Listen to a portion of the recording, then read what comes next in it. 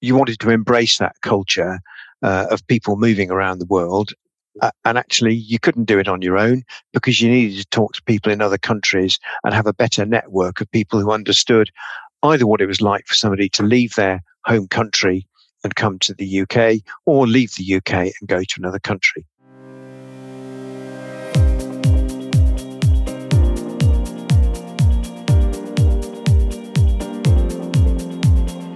Welcome everyone to our podcast series, Moving to Expatland, The Journey to London.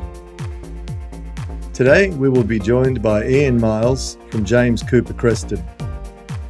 Ian will share his insights with us, not only about UK tax, but also helpful hints about the journey to London. Ian joined James Cooper Creston in 2008 as a partner, and he now heads up the firm's tax practice. Ian qualified as a chartered accountant with a top 6 firm and held various positions within that firm, finally ending as the National Client Service Director, chairing the Estate Planning Group, before he joined James Cooper Creston. Ian's passion for helping clients in international tax has led him to become a group leader in our London E-team. It's my great pleasure to welcome Ian to our show. Welcome, Ian, and thanks for joining us. Good morning, John, and thank you. Please tell us a bit more about Ian Miles. I was born in Oxford and went to school there. And then at the age of 18, 19, I went away to university to the northeast of Scotland, to one of the major cities in Scotland called Aberdeen. At that point, it was very prominent in the oil industry. And of course, the North Sea fishing fleet operated out of Aberdeenshire, either Aberdeen itself or Peterhead to the north.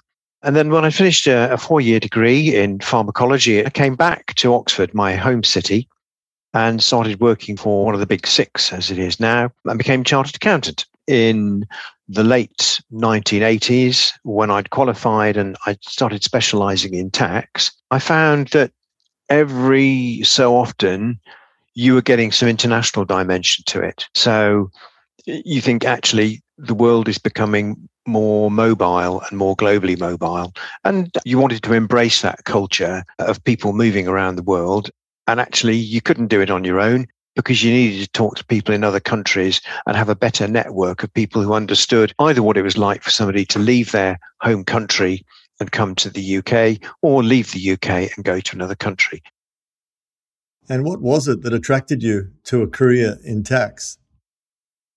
Well, I had been qualified as a chartered accountant for a couple of years, and I wanted to do something slightly different. I didn't particularly want to leave the firm that I was working for because I was actually enjoying working there. I just didn't want to do audits anymore. I enjoyed accounting, but I didn't particularly enjoy auditing. And an opportunity came up to move to the trust department. And of course, because you did the trust, you then did all the tax returns for all the beneficiaries as well. And then I moved up to from Oxford to Banbury, and that was the sort of the start of my journey into tax, really. Just on James Cooper Creston, can you tell us a bit more about the firm? We are celebrating our 100th birthday this year. Our strapline is maximising your potential. And that doesn't matter whether you are an individual or whether you're a business owner. But our focus for businesses is on owner-managed businesses. So we act in an accounting and advisory capacity for a number of those businesses. We do audits. So if your entity needs or wants an audit, we will do that for you. We can do your outsourced accounting, if that's what you want. We can run your payroll. We have a very competent business tax team, and we do a lot of research and development R&D tax credit work, which gets money back from the government. We have a hugely competent personal tax team. The personal tax team does a lot of compliance work, personal tax advisory for UK domiciles, as well as for non-UK domiciles, which is where our expatriate tax team comes in. So it's a full service offering. And the focus is very much on the owner-managed business, that middle sector of the market where we can provide a full service offering to our clients, whether they're corporates or whether they're individuals. Thank you. So that is quite a diverse range of services your firm offers. Now, can you tell us why you like working with expats coming to London? Well, they're international people. They have different cultures. And I suppose my exposure to international culture was as a young person going on holiday to France. We spent a lot of holidays either in Brittany or more latterly in the south of France and enjoying that. And it was an opportunity to go and speak a foreign language. I'd also learned German at school to O-level standard. So I'd got an O-level in that. Whenever I've been to Germany, I've enjoyed speaking German. One of the team members in our expat team at James Cooper Creston is French. So we have his culture that we understand. And sometimes we start and finish our conversations in French just to keep it going. And how has London changed post-Brexit? I'm not sure I see it any different to pre-Brexit. We're still seeing a lot of international clients. We're still gaining international clients. At the moment, they're people who have been here and suddenly realised that the UK tax system has caught up with them and they need to do something. So we're seeing quite a lot of those. We have a number of clients who are still offshore, but like to communicate with us in their own native language. We have some who actually only want to speak English because they're here and they've come probably more immersed, some of their other more native colleagues.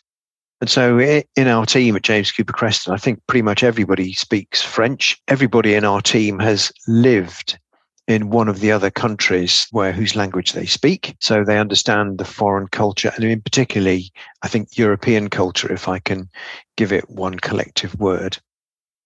So why do I like expats? Because they're interesting people. They come from interesting countries. We've traveled quite a lot around the world, John, probably not as much as you, but we have traveled around the world. And one of the things I like is going to other countries and going native. I love that expression, going native. Can you tell us a bit more about some of the good stuff that expats can look forward to when they move to London? Well, I think if you go to London, it's a very vibrant city. There's a lot going on. You've got history, you've got art, you've got culture, you've got many museums, you've got lovely parks, you've got all the palaces, you've got all the pomp and ceremony of it being the capital city of the UK, of England. Now, please tell us, what are some of the challenges facing an expat moving to London? Probably the greatest challenge is culture. I think when we've talked in the London Hub team, the feeling we have is that for those people who come to the UK, the greatest reason for them not getting on well or not succeeding in the UK is because they haven't got involved with the culture or they haven't understood the culture. And, you and I both know that within any city, there are groups for ethnic minorities. And it would be very possible to remain within that group and not see outside and understand all and enjoy everything that the city has to offer. And if that's what people choose to do, then that's fine. But you can't live in a bubble. You have to interact in some way or another with the UK system, even if it's only to interact with the UK tax system. Yes, I think that's a great point. You can't live in a bubble. And I've seen so many situations around the world where expats just stay in their expat groups and they really do miss out on a lot of the cultural benefits of being an expat. So, good observation. Moving now to the Expatland Global Network, why did you want to become a group leader in our London E-team? The idea was probably born out of a sense of frustration because we had in James Cooper Creston this really effective expatriate tax team that could do expat tax for UK arrivers and leavers. But actually what we didn't have within our network, the Creston network at that time, was the joined up knitting for a personal tax community that was globally mobile. So the attraction for me was being able to plug in our London tax team into a network, which we have to grow. You're the founder of that. So that actually, if you look at different countries and different cities, I can pick up the phone call to somebody in another country and say, I've got somebody moving from me to you. Can you give him the tax advice on moving? The other bit that I found fascinating was that, having met my fellow London group leader, Phil Oakey, who's from Harmony Relocation Network, it actually opens up a whole new way of working, because I've got somebody who is going to go to another country in the world. I can put them in touch with Phil and say, Phil, I've got somebody who needs to move. Can you move them? And he's got somebody coming into the UK and he says, I've got somebody arriving in the UK. Can you give them the tax advice? It opens up a whole new conduit of work. It really does, doesn't it? That brings me to my next question, which is, how can the London E-team help an expat coming to the UK? So what we would do for somebody coming into the UK, we would say, before you arrive, we need to give you a pre-arrival briefing, so that if there are things you've got offshore that need arranging financially from the UK's perspective, that we don't suddenly find that you have then got pots of money that you can't bring into the UK without some tax consequence. That sounds like a pitfall to me. Yeah, and it's how to avoid the pitfall. So we can help people avoid the pitfalls. And we can tell them at what point they will be treated as resident in the UK, because we've now got a statutory residence test that tells you when you become resident. And there are options for short-term visitors, and they can be taxed just on their UK arising business and their income, and not on their offshore income, provided they don't remit it to the UK. So we have things like remittance basis. You can run that for a number of years, and the longer you stay in the UK and run it, the financial penalties for doing so get better. Again, we can model which is the best route for you to go. So we can do all that. And then if somebody's leaving the UK, we can tell them how to leave the UK efficiently. And inevitably, we would end up talking with their tax advisor in the country they've come from or the country they're going to make sure, as I've said before, that the knitting is joined up at both ends. So we can do that for the individual. But we've also seen companies saying, actually, we want to set up a branch or a company in the UK, and we want to send 10 employees over to start it up. And so not only do you end up giving the individuals the advice, you then end up giving the company advice on how to set it up in the UK. And inevitably, you then end up running the company's accounting, compliance, and corporation tax compliance work as well as for the directors usually. So there's a whole raft of things that we can do on a very wide measure. Does that include inheritance tax planning? Can you help expats with that? It's pretty complicated. Very much so. As part of our tax code, if you're tax resident in the UK for 15 out of the last 20 years, then you're deemed UK domiciled for all tax purposes. And that includes inheritance tax. And you have to look at people's long-term interests and long-term intentions as to whether they're going to go back to their country, and advise them on how they break domicile in the UK when they leave. Sounds complicated. What about some of the other tax mistakes people make when they first arrive in the UK? That's a really, really easy question to answer. And it was illustrated by a case I had last night. And that is not getting advice before people arrive, because they assume that the tax rules in their country will be the same in the UK. And they get here and they find that the UK has got quite a sophisticated tax code that, if you're not careful, it will catch non-UK domiciles if they want to bring money into the country, or indeed if they've got offshore trusts. There are lots of traps and pitfalls. So take advice before you come. Yes, a very good point. Good advice is so crucial before you arrive. But what if an expat moving to London doesn't have an accountant in their home country? Is there a way that Creston Global can help them? Indeed, there is. So if they were coming to London and they had got into the Expatland network, then we in the London hub would ask about their advice that they were getting in their home country before they moved to Expatland. And if they'd say, well, we're not getting any, we would then put them in touch with our Creston member in their local city who can give them advice. And clearly what we do is we would talk to them and say, you need to get some advice to check this before you leave your home city. And then we would talk to the Expatland member in that city. Ever since I was in school in England, I've been intrigued with English culture, which is similar in so many ways to Aussie culture. What are some observations you might share with us about what an expat should or should not do to fit in with their UK work colleagues? Well, I think the UK work environment at the moment has probably undergone a change during the pandemic.